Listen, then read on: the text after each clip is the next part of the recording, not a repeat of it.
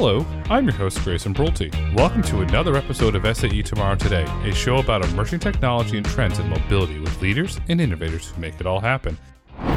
On today's episode, we're absolutely honored to be joined by Eran Shir, co-founder and CEO Nexar.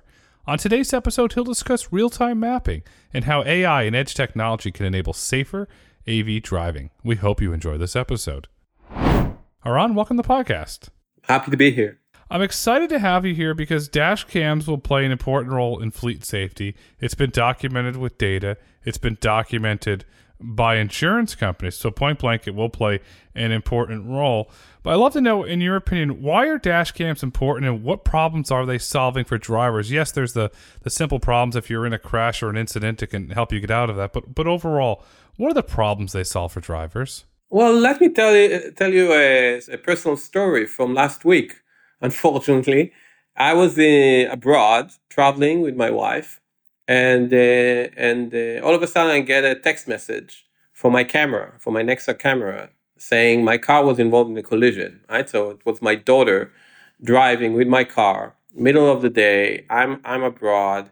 I get a text message. I get the location of the collision. I get a link to the live stream. I tap it. I start getting a live stream from my camera of the situation as it is.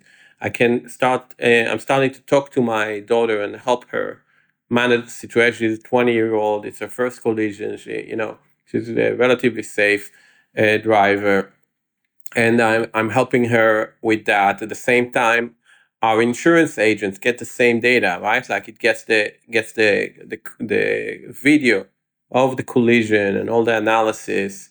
Within a minute, he was on the phone with her, helping her with towing and with all the red tape, what documents to collect, how to capture the imagery of the other vehicle, etc.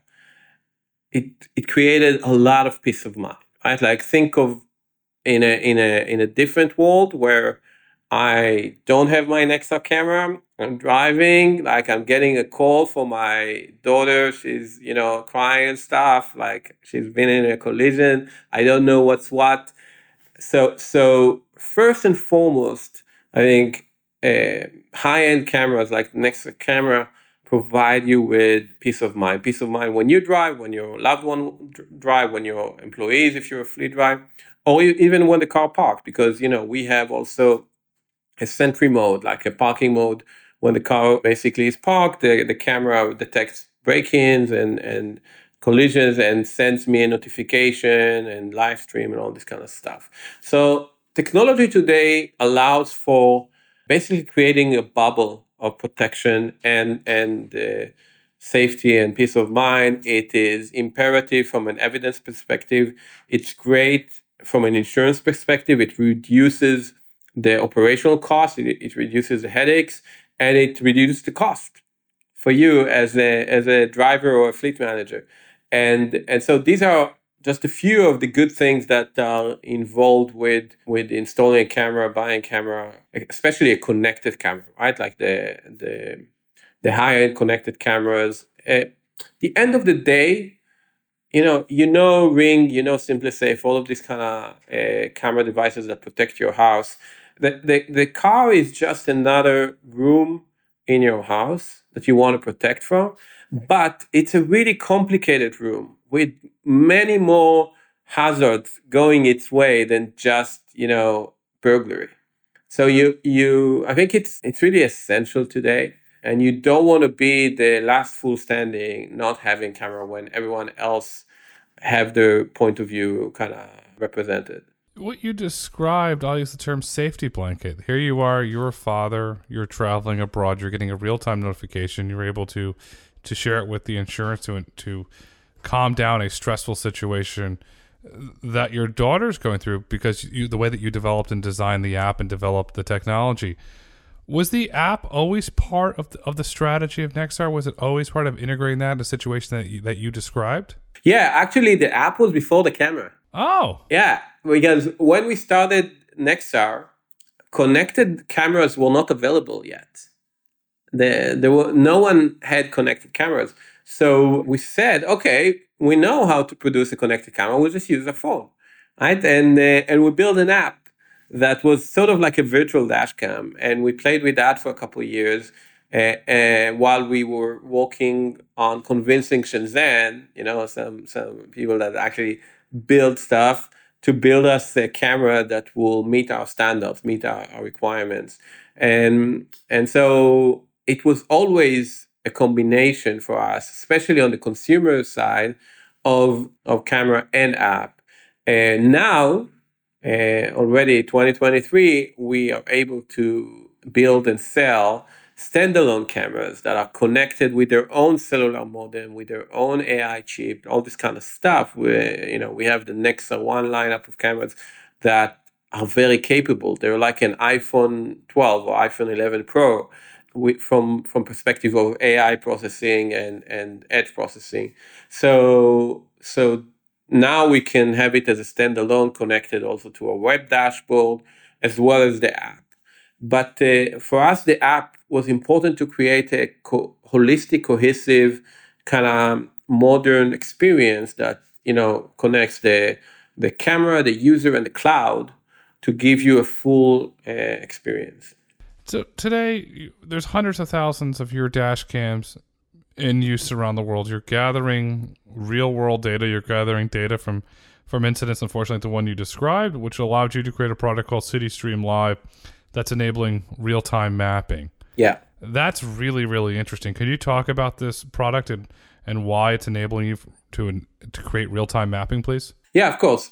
So basically, like I mentioned, each of our cameras is basically an AI device that on the lookout, it gets the video stream, the raw video stream, and the sensor data, GPS, accelerometer, all this data every second, every actually fraction of a second, right? Like 50 times a second. And it analyzes it, right? It runs edge AI models on those images, on that stream of frames, and detects things. It detects every sign in America, every construction element, construction zone element, every pothole, every parking space. We detect many types of stuff, something I think like 70, 80 different classes of objects on the road, and we capture images. So if you probably know Google Street View, right? Yes. And if you go to Google Street View for your neighborhood, for the the street nearby, you'll see images there from a year ago, 6 months ago, right? That's typically or 2 years ago, in some cases. When you go to the same product at Nexa, our virtual camera, that is part of our real-time mapping platform, you'll get images of your street from an hour ago or a day ago, right? That's the scale that we're talking about. We see all of America every day. And that's a game changer because it allows you to understand change. It allows you to understand, well, that stop sign has been transformed by a traffic light, or there's construction now on the 101, so maybe I should go to through the 280, or where is the nearest parking spot to my destination? Or my favorite is, how long is the line to Katz Deli in New York, right? That's a very important one. That's an important one for me because I'm a foodie, right? So I can get into the virtual camera and literally minute by minute, every 3 minutes or so, see the updated line for Katz Deli. So the use cases are just immense. You can do this for rerouting around black ice. You don't want to go through that road because right now there's black ice on it or there's snow. And I can just go on and on. So this is a revolution in what we expect from maps, what use cases it unlocks. And an important element here is that it totally changes the economics of mapping and dealing with the physical world. Because if you're a Google or an Apple, you're spending like $1 billion a year in updating the maps, right? And it only updates it once a year. Now we're talking about something that is 1,000 times cheaper, that you can update every hour or every day.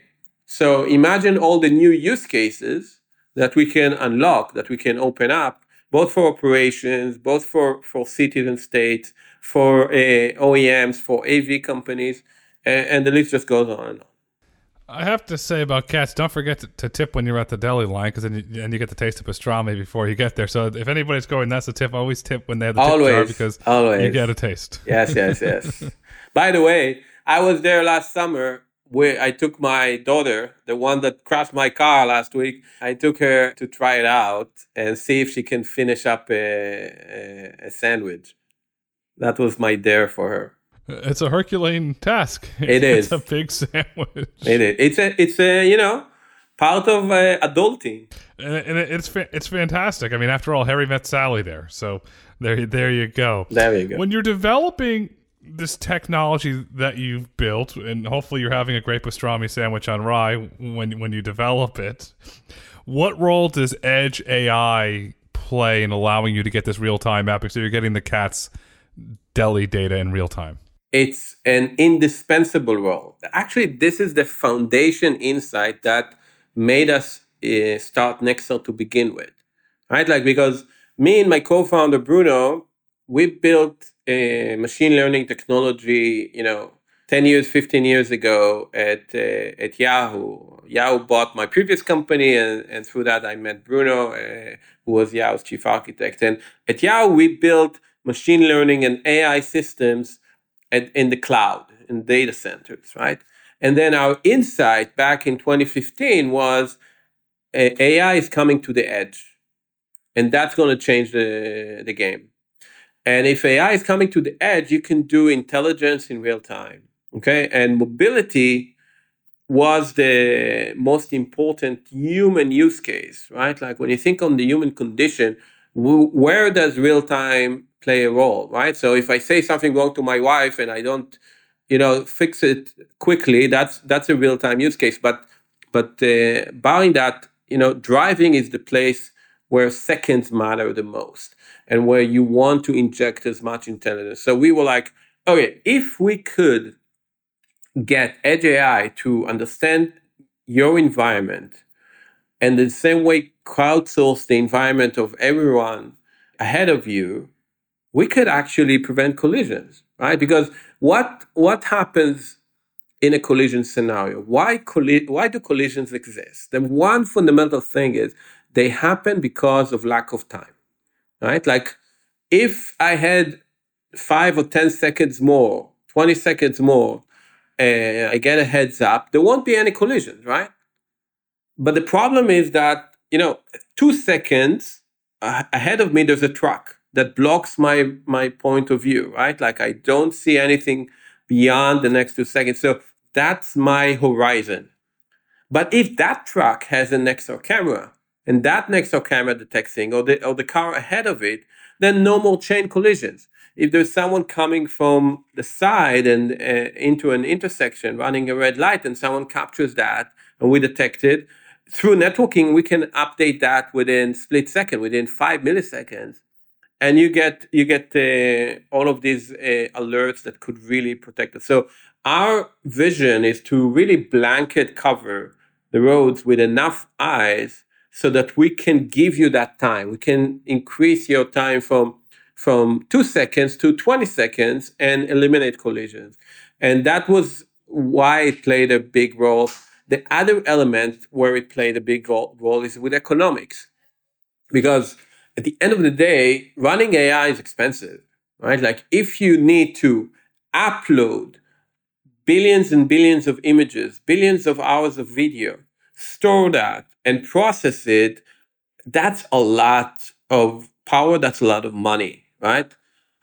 Our approach was, forget about that. We will push AI to the edge, which is basically zero cost because every camera does a bit and it doesn't cost you extra, right? And all of a sudden, I can give you a nationwide map that even Google cannot afford because it doesn't cost anything because we centralize the problem. So Edge AI is critical for us, both from a use case perspective as well as from a unit economics perspective. The alert is really interesting. Then, do the individuals in your network, are they getting a real time alert?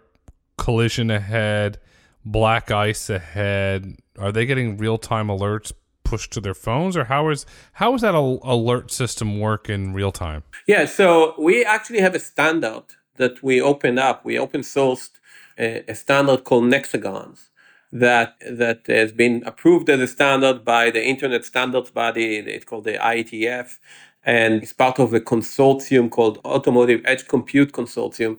And what it does is it basically creates a virtual IP server for every tile of road on the planet, right? We basically break the planet into hexagons that are like different sizes, and each of them gets a virtual IP address that you can subscribe to, like you subscribe to someone on Twitter, right? And then you get into a neighborhood, you can say, okay, I want to be, and you, I mean your car, can say, I want to subscribe to all of the hexagons in the 200 yards radius.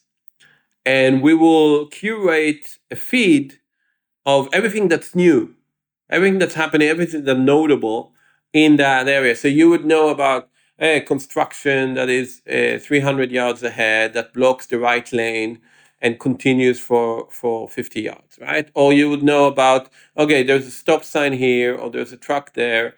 All this kind of stuff are actually available through our system. We don't yet commercialize alerts ourselves. We give it more to third parties, especially OEMs, to play with. But that's something that I expect us to also commercialize to the broader network in the next couple of years. So is it very similar to Waze where they say traffic ahead, speed trap ahead? Is that a very similar analogy for listeners sitting here? Okay, this is interesting. Is that very similar from an analogy standpoint? Well, you can think of it as the marriage between Waze and Tesla, right? So, like when you drive a Tesla, it detects all of the things, you see them, like the cone and things like that. Waze doesn't detect anything, but it crowdsources them with humans as the mechanical Turks adding the data, right? So what we do is basically bring these two together. We say, okay, we don't need human because we have the eyes on the road and Edge AI to detect all of the things. So actually you can expand beyond the 3 use cases that Waze gives you. You can expand to limitless number of use cases, and you can use the real-time networking in order to bring it all together and share it with the network. That's wonderful. You're gathering over 400 million miles of road data being gathered each month on public roads. I want to repeat that. Over 400 million miles of road data being gathered each month on public roads.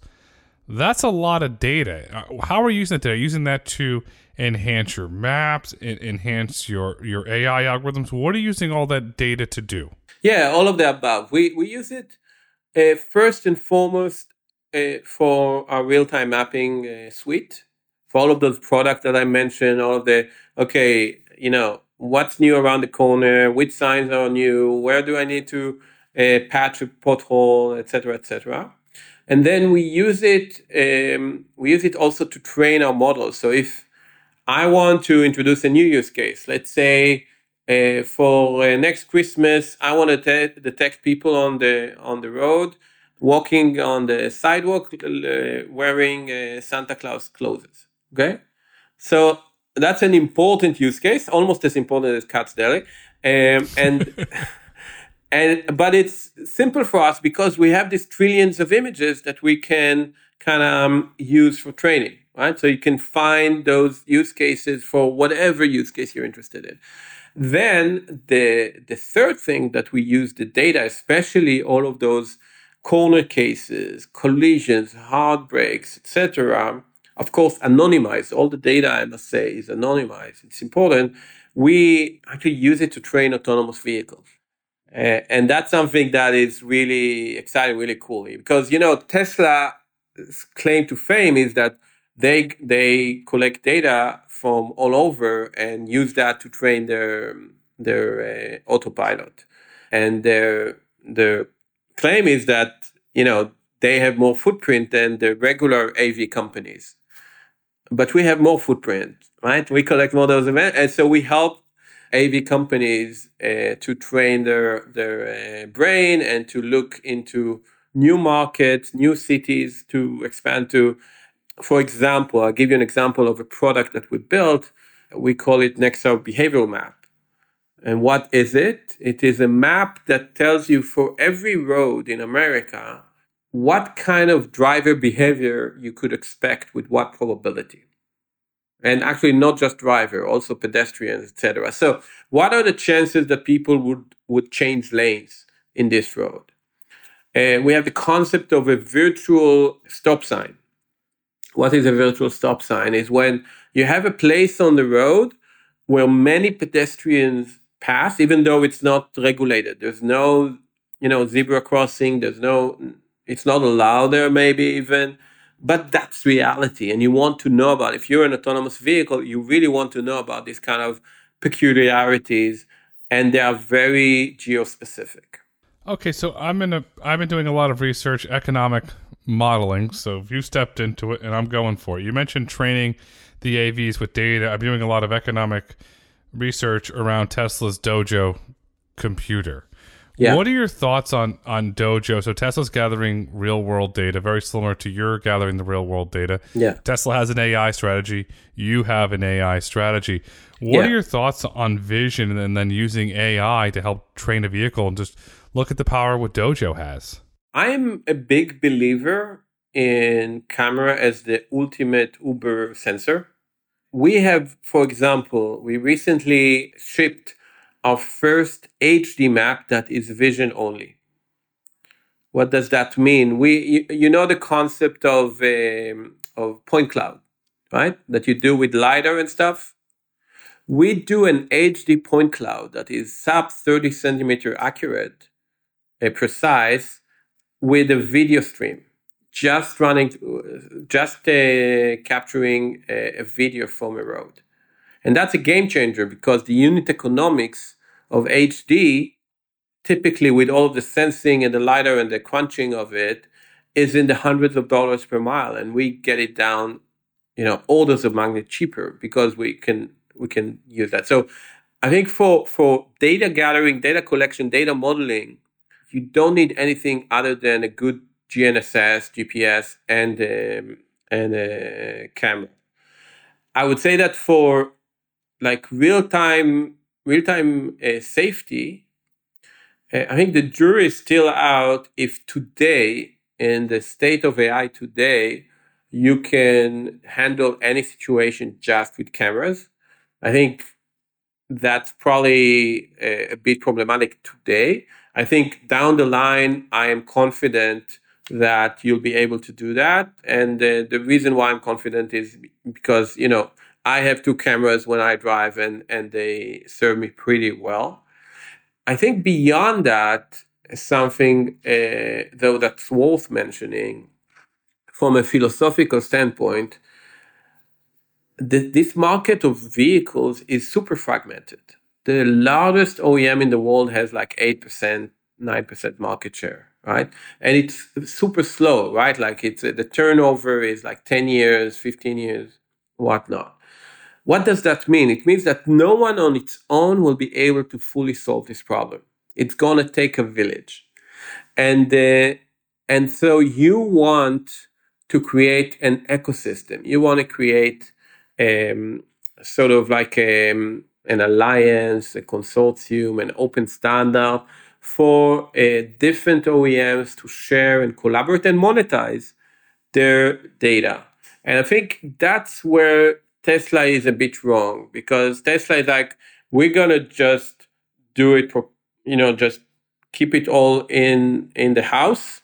We're not going to collaborate with others. And I think that strategy is vulnerable to a bunch of the OEMs colluding or collaborating under a network like ours to really get to scale, to numbers that matter, right? Like I mentioned for you, for example, before, the use case of available parking spots. This is something that we can already deliver in select cities where we have enough density. And I can tell you, okay, these are all the free parking spots in the last 5 minutes in Manhattan. And I can give you an SLA on that. But I cannot do it in every city in the US because we don't have enough density. And guess what? Toyota doesn't have enough density for that. Definitely Tesla doesn't have enough density for that. So if you want to go to this really value added services, you will have to collaborate. You have to do a marketplace. You have to monetize it and unlock those use cases. Collaboration is key to enable the future of autonomy. You mentioned camera is the ultimate sensor. Is that because the economics of cameras are highly scalable and it could fit into the traditional supply chain without having to dramatically raise the price of a vehicle? That's an important element. It's not the only important element. I think the other important element is that cameras are running in the bands, in the spectrum side, where you can map almost any use case to a repeating vision pattern, right? So, when I use radar, right, I don't know whether a sign that I capture is a stop sign or it's a speed limit sign, right? Same thing with LiDAR. So it's basically blind sensing of depth.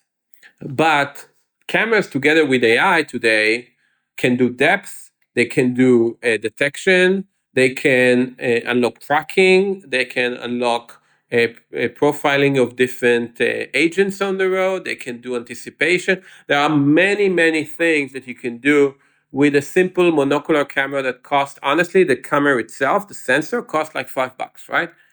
And it's mind-boggling, right? So the units, you need to build it, you need to put the compute, you need to put all the memory and storage and all of that stuff. But at the end of the day, this is a small sensor that you can embed everywhere. You can make many of them. You can put 8 cameras on a vehicle to do 360, and you can compress the data extremely well. Right? Like I can either compress it semantically and say, okay, I have this bounding box. This bounding box is a sign. I don't need I'm cropping everything else, right? Or I can say, okay, I have here in 15 images. I compress them through MPEG and that's like 1/10 of the size. So we have a lot of know-how of how to deal with video, how to deal with imagery. We have a whole industry around it. Now we have a lot of AI that was trained on it. It's really the Uber sensor. How important is depth sensing as it relates to the AI in the cameras? Is that, would you say, a critical technology, a critical breakthrough? Yeah, it is very, very important. It's important first and foremost for localization, right? So one thing we should all remember is that GPS is crap, right? Especially in urban canyons and places like that, GPS is just all over the map. Now you can fix it. There's RTK. There's a bunch of things that you can do, but SLAM and technologies like that use vision with depth sensing, with AI, with anchoring, all this kind of stuff, allows you to get to extremely precise localization, and that's key. If you want to map the world, you have to do it properly from a localization perspective. So that's one element. The other element is for reconstruction. So I mentioned to you, we help insurance companies and our customers in case of a collision. We do 360, almost like like a matrix bullet time. That scene. So we produce that for a collision, right? For if you have a Nexo camera and you like that for your insurance, we will produce for you a 360 analysis of the collision, what you've done, what the other vehicles have done, what was their velocity, basically everything other than who's to blame. And that requires depth, right? Like if I want to measure the velocity, track the velocity of a pedestrian or a vehicle coming from the side, stuff like that, depth is also very important. HD mapping, super, super important for that. So depth sensing is definitely a key element we had to develop IP on in order to build breakthroughs in those fields. When we look at the insurance markets, you have a real partnership with CoverWell Insurance that's focused on heavy-duty Class 8 trucks. Are you seeing an acceptance from underwriters and carriers across the globe, say in the Japanese market, the United States market, the Israeli market, or is it only certain markets where the insurance companies are saying, okay, Eran, let's figure something out, or is it just generally accepted across the board that your technology is good for their underwriting practices? I think video telematics and our technology and insurance is a good place for Gibson saying the future is already here, it's just not evenly distributed, because you have different insurance companies with different levels of acceptance and eagerness to accept technologies, and many times it has nothing to do with the technology itself. It has everything to do with regulation, local state by state regulation, and it has a lot to do with how big you are, right? So I'll give you a couple of examples. Definitely, the higher the premium is, the easier it is to adopt technologies, right? Because if you have a $20,000 premium like an 18-wheeler has, right? There's no problem taking $500 and spending it on video telematics. If you save one collision of a truck, you basically paid for like 1,000 different cameras or more. So that's easier from that perspective. So more commercial, higher premiums, easier to adopt. Second is the question of regulation, right? Because in the consumer space, in the US especially, the pricing of insurance is heavily regulated, especially on the consumer side. So, for example, in California, you know how they calculate premium in California? There's a ballot measure from 1986 that defined the formula of what you can give discounts on car insurance. I kid you not. Okay, so in 1986 there were no dash cams. Yeah. So there are very few things that you can actually compensate on or incentivize driver on, and you can't really play with it. On the other hand, there are other states like Texas where you have more freedom, right? So insurance companies there are more free to adopt technology. It's worth it because they can incentivize the driver. They can give them discounts. They will adopt it more, etc., etc. So I can go on and on that, but I'd say in general, it's becoming indispensable, right? Like the way it works is your competitors adopt it successfully. They see reduction in loss. They attract the better drivers because when a better driver adopt the camera and you give it a discount, then your overall loss or portfolio became just a bit better. And then everyone else are stuck with the worst drivers. So you get this kind of interesting effect, but it's going to run through the system, right? Like there are other countries that are way ahead of the US. The US is a lagging market. Like if you go to Korea, 100% of the vehicles have cameras, have dash cams. In Japan, it's massive. In Taiwan, it's massive. In Russia, we know it's massive, but that's for another reason, for corruption. So that's how it goes. And I think the next 5 years, you'll see all major insurance companies adopting it and building programs for it. Do you feel some point in the future, not giving a timeline, but some point in the future, either an underwriter or an insurance carrier demands that if you want to go through this carrier, you have to have a dash cam or we're not going to take you? Because insurance companies are very selective, especially as you go in the higher end markets, the Chubbs and the Pures, and you go higher up in the insurance pecking order, they get a lot pickier on who they're going to insure, not undersure. So do we get to a point where they say no dash cam, no insurance? It's already happening. So you mentioned CoverWell. That's basically cover and staff. If you want to, if you want to do business with us, you have to install a camera. There are other insurance companies as well. We know we have a partnership with one in Texas that we'll announce, and there are some international ones. We have one in Israel, for example, that have a program But if you want the benefits of that program, you have to install an extra camera. So this is becoming more and more thing. It's still obviously niche, but I think this is gonna, capture more interest. At the end of the day, what you're describing with the insurance comes down to economics. I'm really curious, what are the unit economics of Nexar's maps? Typically, to map the road takes $50 to $100 per mile. Like if you want to build a Google Maps competitor from scratch or not from scratch, or that's what it will cost you. Right? It will pay for the those mapping cars and all the sensors and data upload and the drivers and the entire operation. The way we engineered it, we're talking about 2 to 3 orders of magnitude cheaper. Okay, so you can do the math of what that means. It allows us as a startup, as a company that it's 100 and some people. We're venture backed. We don't have the billions that Google and Apple has. It allows us to build something that is dramatically better than what they have. Right?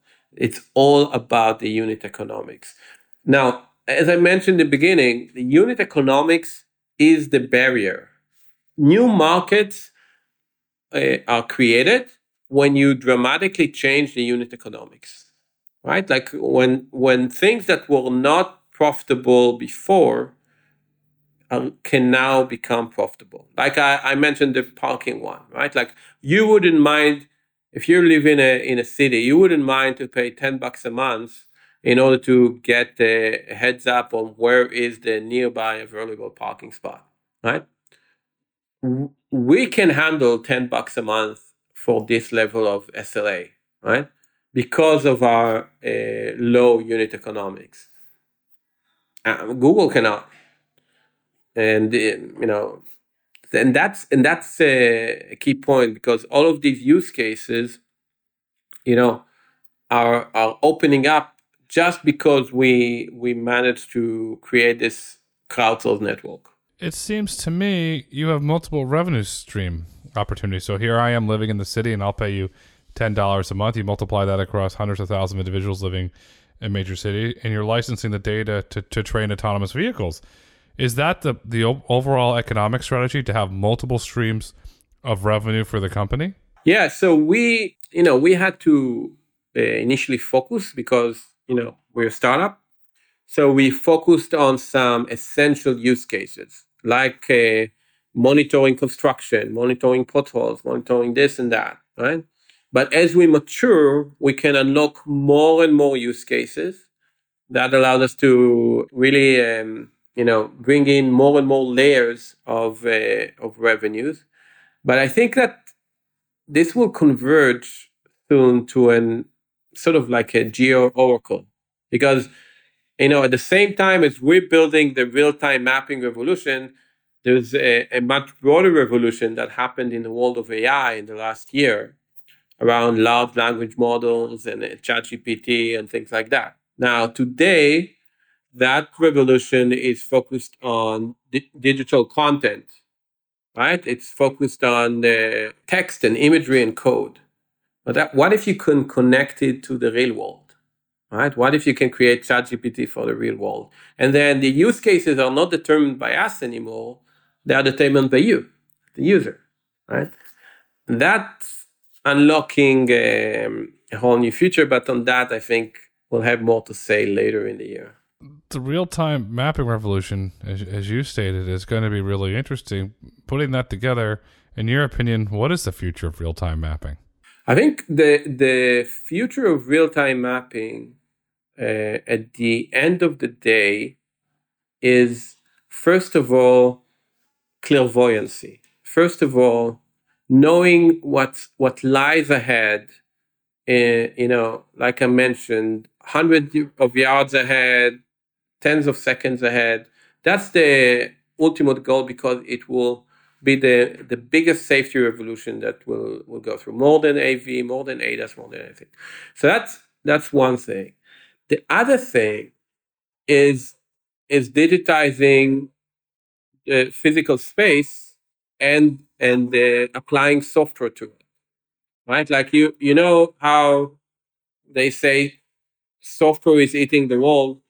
I say software is eating the roads, right? Like we want to deploy, and I'm not talking just about Nexar, talking about any company, any service that has to do with the physical world.